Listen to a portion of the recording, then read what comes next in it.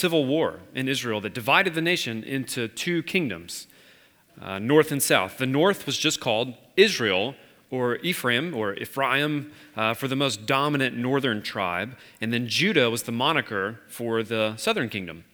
So the first 3 chapters of Hosea are his own life story.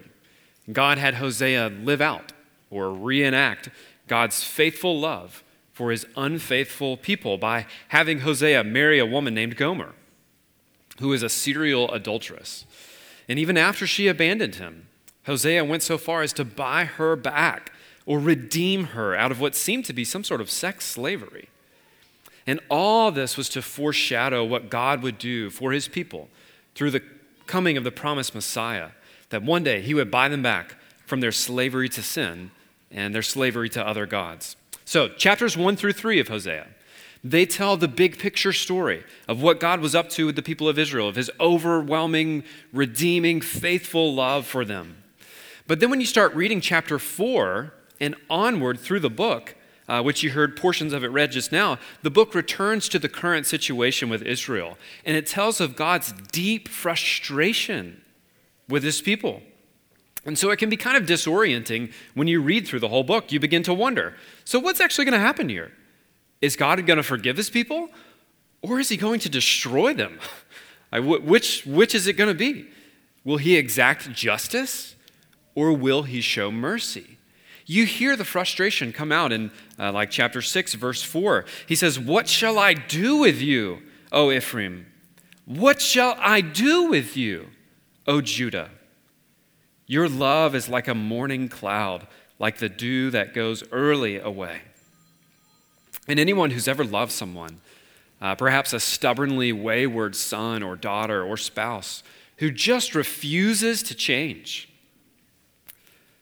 when you've pleaded and argued and tried your best to persuade someone to step away from a destructive path, all to no avail, what do you do? What do you do next? What will God do? Well, in these chapters, we basically see God take his bride to court. And it's messy. It's messy when the courts get involved in things that are deeply personal. If you've ever seen or been part of like a public court divorce hearing or a lawsuit, I'm truly sorry, because it can get really messy. It can be embarrassing as private and personal details are dragged out for this whole room of people to listen to. I mean, you might even think of the high-profile celebrity couple case that's on the front page of all the news websites and on every YouTube homepage right now. I'll refrain from saying their names, so you likely know who it is, because millions of people want to know all the nitty-gritty details of their relationship, and they are getting them. You know, secret recordings of heated arguments, embarrassing disclosures, intimate betrayal. It is all out there for the world to see. So what charges does God bring against his bride, his people? Several of them. It starts in chapter 4, verse 1. "Hear the word of the Lord, O children of Israel, for the Lord has a controversy," or this word means lawsuit or a charge, "with the inhabitants of the land. There is no faithfulness or steadfast love, and no knowledge of God in the land." This is charge number 1. You don't love me. When God has a bone, his first bone to pick with his people, it's simply that they don't love him.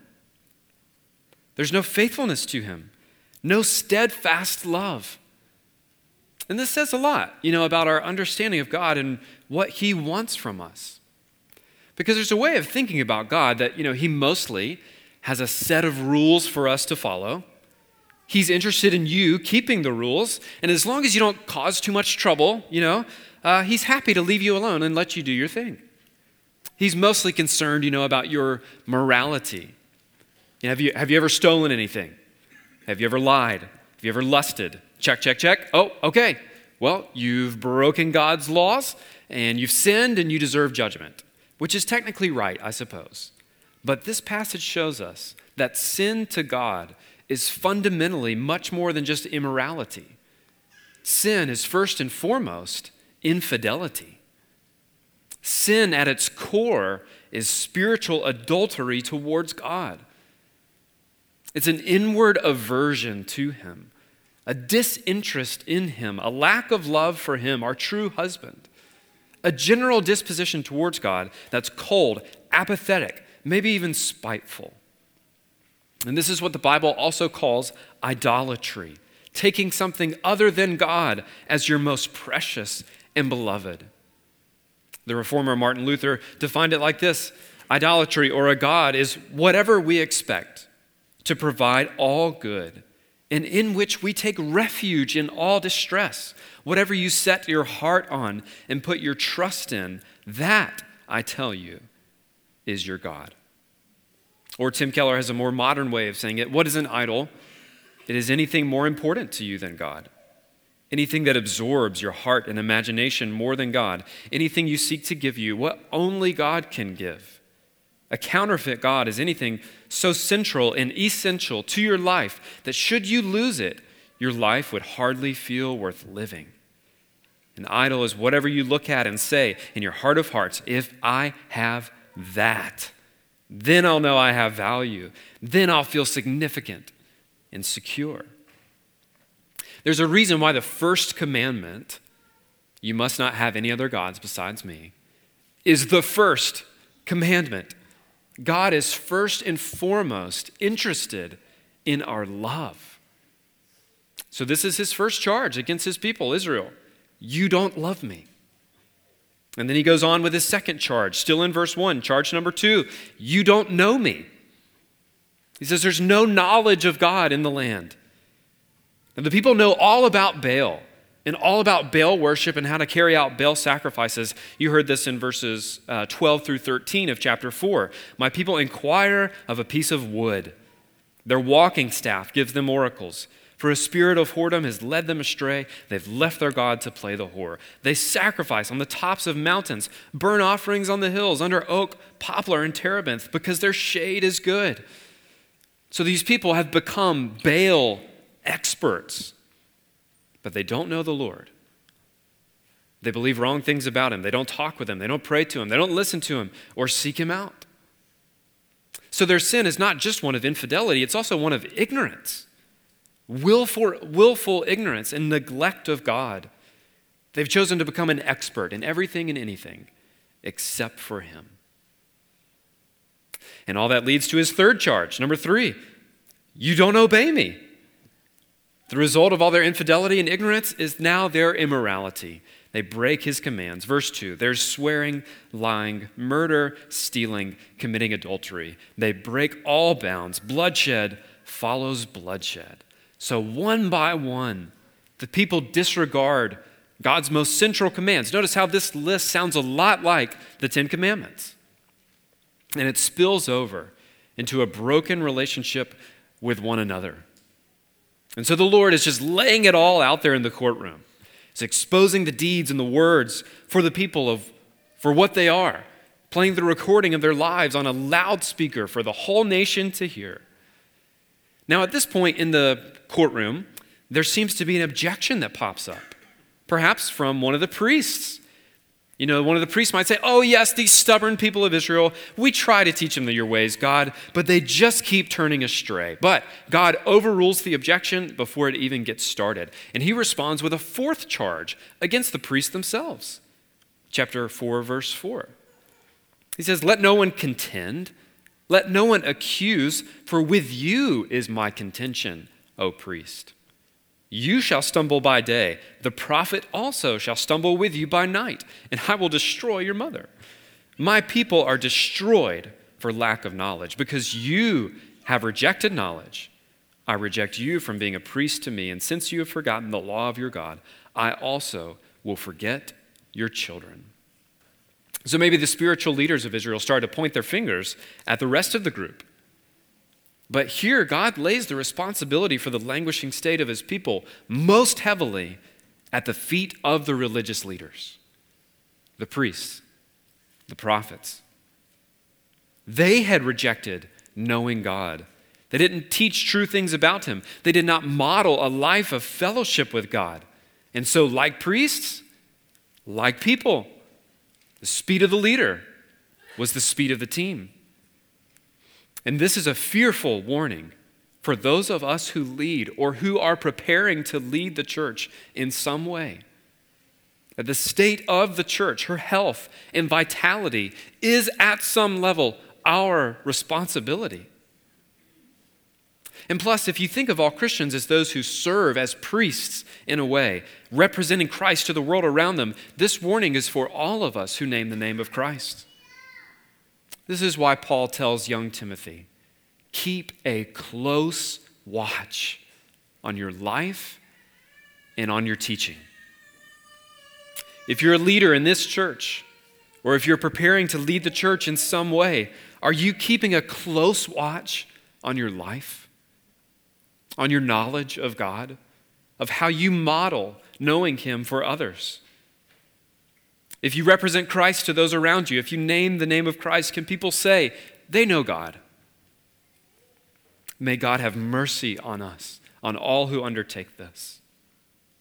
Now, after God's charge to the leaders, He brings a fifth charge. Interestingly, against the men of Israel. Listen to 12:13 again, and then 14. He says, my people inquire of a piece of wood. Their walking staff gives them oracles. For a spirit of whoredom has led them astray. They've left their God to play the whore. They sacrifice on the tops of mountains and burn offerings on the hills under oak, poplar, and terebinth because their shade is good. Therefore, your daughters play the whore. Your brides commit adultery. Yet I will not punish your daughters when they play the whore, nor your brides when they commit adultery. For the men themselves go aside with prostitutes and sacrifice with cult prostitutes. And a people without understanding shall come to ruin. Okay, so the book of Hosea has often come under fire for being misogynistic or seen as anti-women. Because of the pervasive imagery of prostitution, the bad rap of Gomer, the unfaithful bride, and the harsh language of chapter 2 when it speaks of Israel's punishment for unfaithfulness to God. If you remember that section, it was pretty tough from the first week. But to take Hosea's message as anti-women is to miss the point of the metaphor and the context of the book entirely. Because it seems here from this passage that God is most irate with the men of Israel, not loose women generally. So one of the reasons that he leans so heavily on the metaphor of an unfaithful bride is to get the attention of the men. Think about it. If you call a woman a whore, that is a shameful insult. If you call a man a whore, you've got a fight on your hands because it will get his attention. The scholars like James Lindbergh point out that the sexual promiscuity of Israel was not just some sort of Woodstock free-for-all, but it was tethered to the mythology of Baalism. And Baal worship supposed that each winter the god Baal would die and descend to the underworld. While there, he would find a mate, have sex, and the result would be rain and sunshine and crop growth as nature emerged from winter. So then Baal worship imitated this pattern by having women serve as cult prostitutes with whom the men of Israel could go, reenact Baal's quest, and even help Baal along in restoring fertility to the land. Which I know sounds a little bizarre, right? But isn't it true that all of our sexual practices are always linked to our beliefs about the sacred? Even Christian beliefs, about monogamy and marital faithfulness, they're based on a belief about Christ and his faithfulness to his church. So our sexuality is always a reflection of our beliefs. What we do with our bodies always reveals what we believe about our souls. But my point in bringing all this up is just that the pagan idol worship of Baal led the Israelite men to set up this whole arrangement of cultic prostitution. They designed the system, and back then, just as now, their sexual demands served as the fuel for the degradation of women. So far from being a misogynistic book, the sting of the metaphor of Israel as an adulteress in Hosea is actually aimed most centrally at the men. So guys, let me speak to you as men for a moment. When we worship at the feet of other gods, eventually the women around us will always suffer for it. As men, your walk with God matters. Your initiative in loving, serving, and supporting the women in your life and in this church really matters. The church needs your gentle strength, your fatherly example. We will suffer without it. So when we sound the call to serve the children of our church, as we will soon, when we sound the call to pray in our church, when we sound the call to pray in your home, are you first in line or are you being dragged along? And men, if you feel inadequate in these kinds of matters, which I know many men do, we can feel so successful in our work, in our business, and yet in leading our homes and our churches, we can feel so inadequate. Let me encourage you to reach out for help. Get in touch with a pastor or an elder. This is literally what we're here for. With another man in the church that you respect, someone who could mentor you in living for Christ and serving those in your home and under your care. No man who does well at this started by being good at this. We all need help. So God continues with his charges. This time a charge against the very hearts of Israel. Chapter 5, I think we're in, verse 4. He says, their deeds don't permit them to return to their God, for the spirit of whoredom is within them.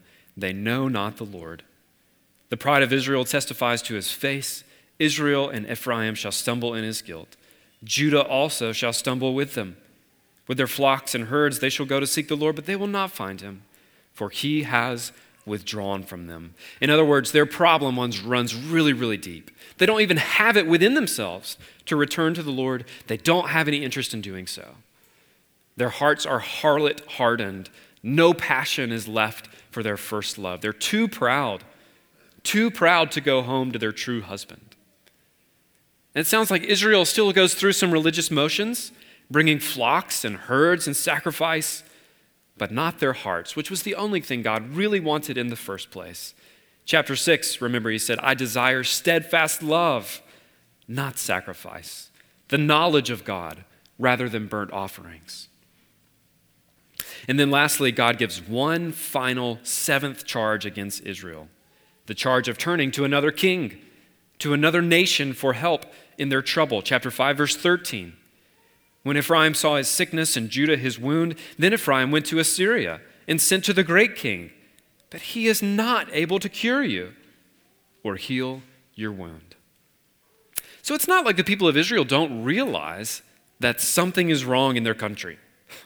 They're experiencing incredible decay in their land, increasing military instability, and the threat of invasion always looms over them. They did not have the might to resist the superpowers of their day. But turn to the Lord? No.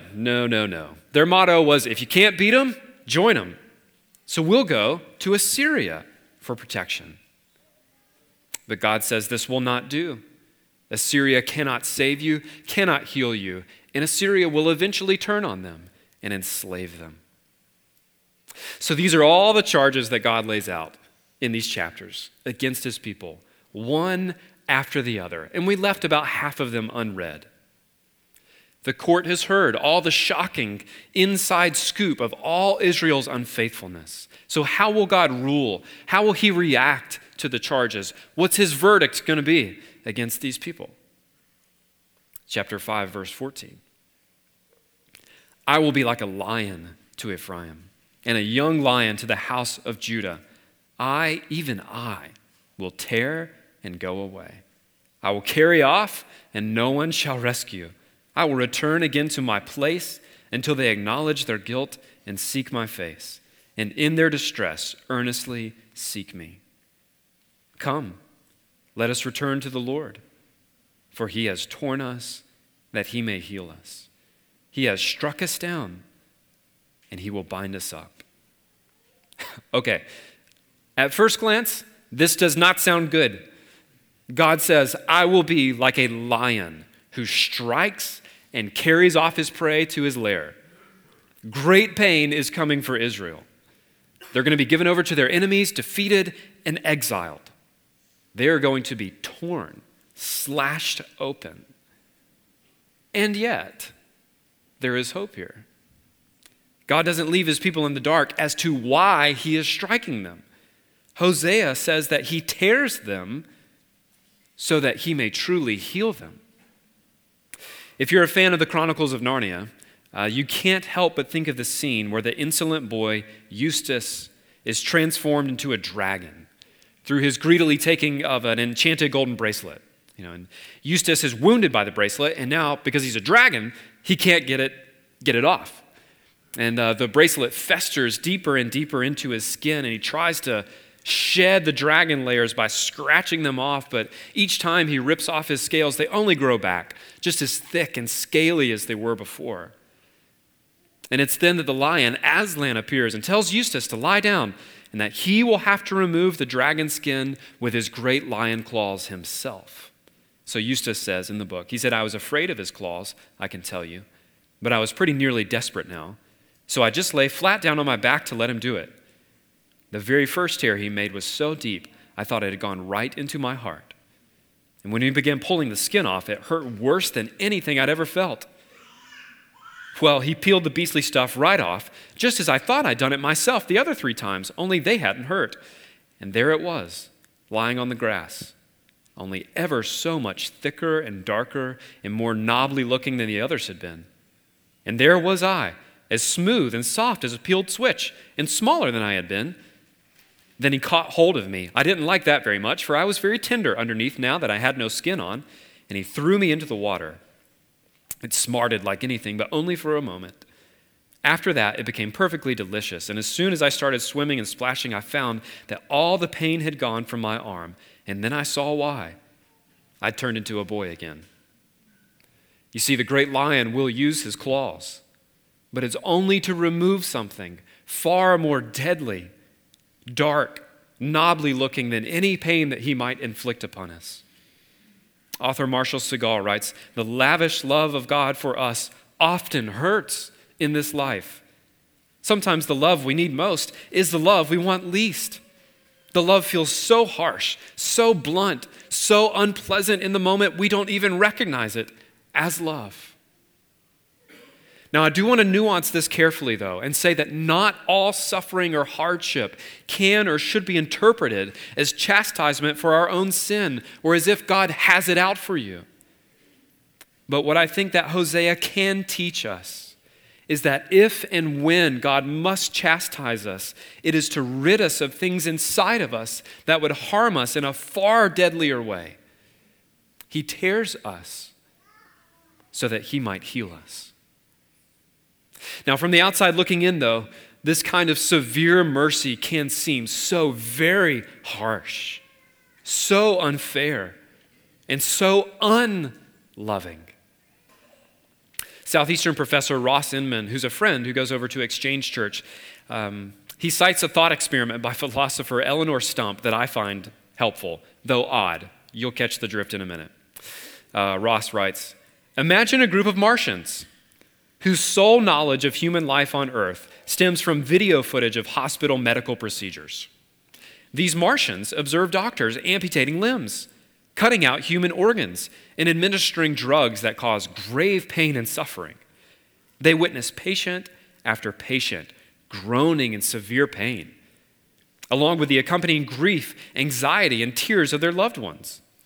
The Martians will no doubt be filled with moral indignation at the medical doctors who bring about or allow such horrendous pain and suffering to continue.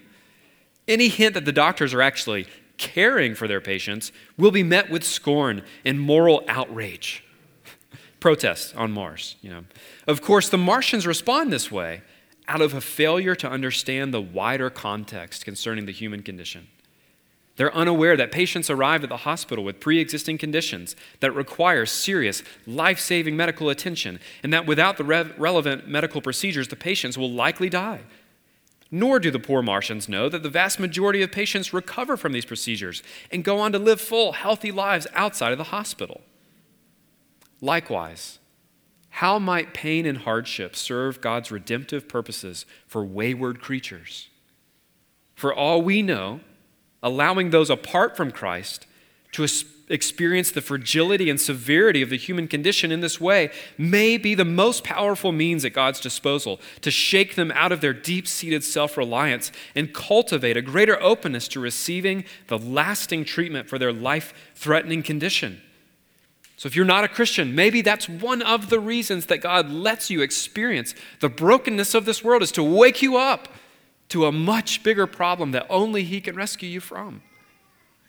One reason God allows Christians to experience painful severity is that it serves a redemptive, sanctifying role.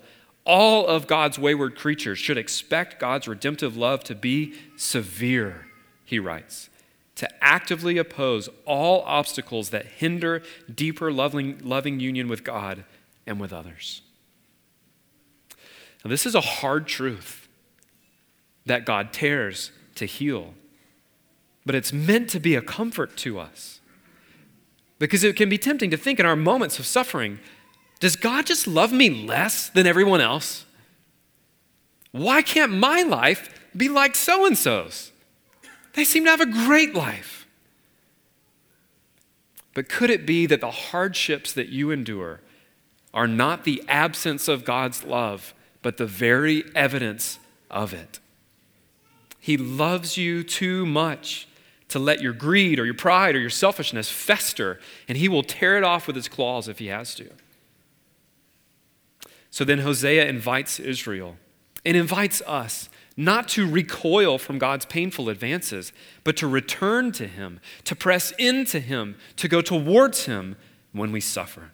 Back to chapter 6, verse 1. He says, "Come, let us return to the Lord, for He has torn us that He may heal us. He has struck us down, and He will bind us up. After 2 days, He will revive us. On the third day, He will raise us up, that we may live before Him. So let us press on to know the Lord. His going out is as sure as the dawn. He will come to us as the showers, as the spring rains that water the earth." So this is Hosea's call to God's wayward people. Return to God. Despite all their sins, God wants them back. He's ready to revive them in a short span of time. Only 2 days, He will restore us. So let's press toward Him. He will surely receive us, Hosea says. How can you be sure of that? How can you be sure that He'll receive you? How do you know that His claws actually bear the wounds of love and not the wounds of wrath? How do you know that God's heart towards you is not callous? That He's not just tearing and ripping just for the fun of watching you suffer? That He's not out to get you? That you haven't sinned your way out of His favor? Hosea says God tears only to heal. But how can you know that? We have something far more certain than Hosea or ancient Israel had. We have God's ultimate response to our spiritual infidelity and rebellion. We have the hidden solution to the conundrum of how God can both judge our sin and yet embrace our souls. You see, on the cross, Jesus Christ was truly torn, truly struck down for us.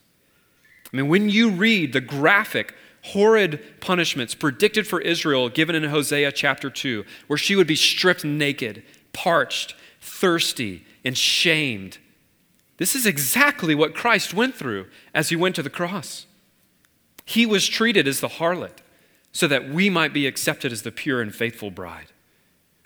I mean, what if, like Israel, your secret tapes, your unseen conversations, your unheard thoughts, actions, and words were replayed for all of us to hear?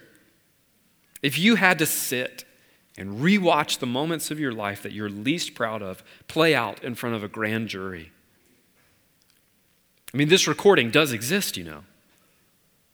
It's not like anything we do in this life is actually a secret. What would God's ruling on your life be? Colossians 2, verse 14 says that God has taken that record of sin and placed it on Jesus instead of you. And this makes all the difference when you suffer now. How can you know that in your pain today, God is still for you? Well, seeing Christ wounded, in your place. This is what heals our harlot hearts and causes us to see how much better he is than any other lover. Seeing Christ stripped for you, strips you of your pride, and finally turns your heart to him in steadfast love. Jehovah lifted up his rod. O Christ, it fell on thee. Thou wast sore stricken of thy God. There's not one stroke for me. Thy tears, thy blood beneath it flowed. Thy bruising healeth me. You see, Jesus Christ was stricken and shamed in our place. And after 2 days, he rose again on the third day, so that all who trust in him could know for certain that any wounds they receive in this life are only ever the wounds of love. Let's pray. So, Lord, this is each of us. If you were to trot out the charges against us, they would be overwhelming. Each of us are weary and wounded sinners. And yet this is not meant to keep us from the embrace of your love. For you were wounded for us, that we might know your heart for us. So if we have strayed from you even this week, God, if we have run from you or been unfaithful to you, which all of us have in one way or another, then would you draw us near again today with full assurance that you will receive us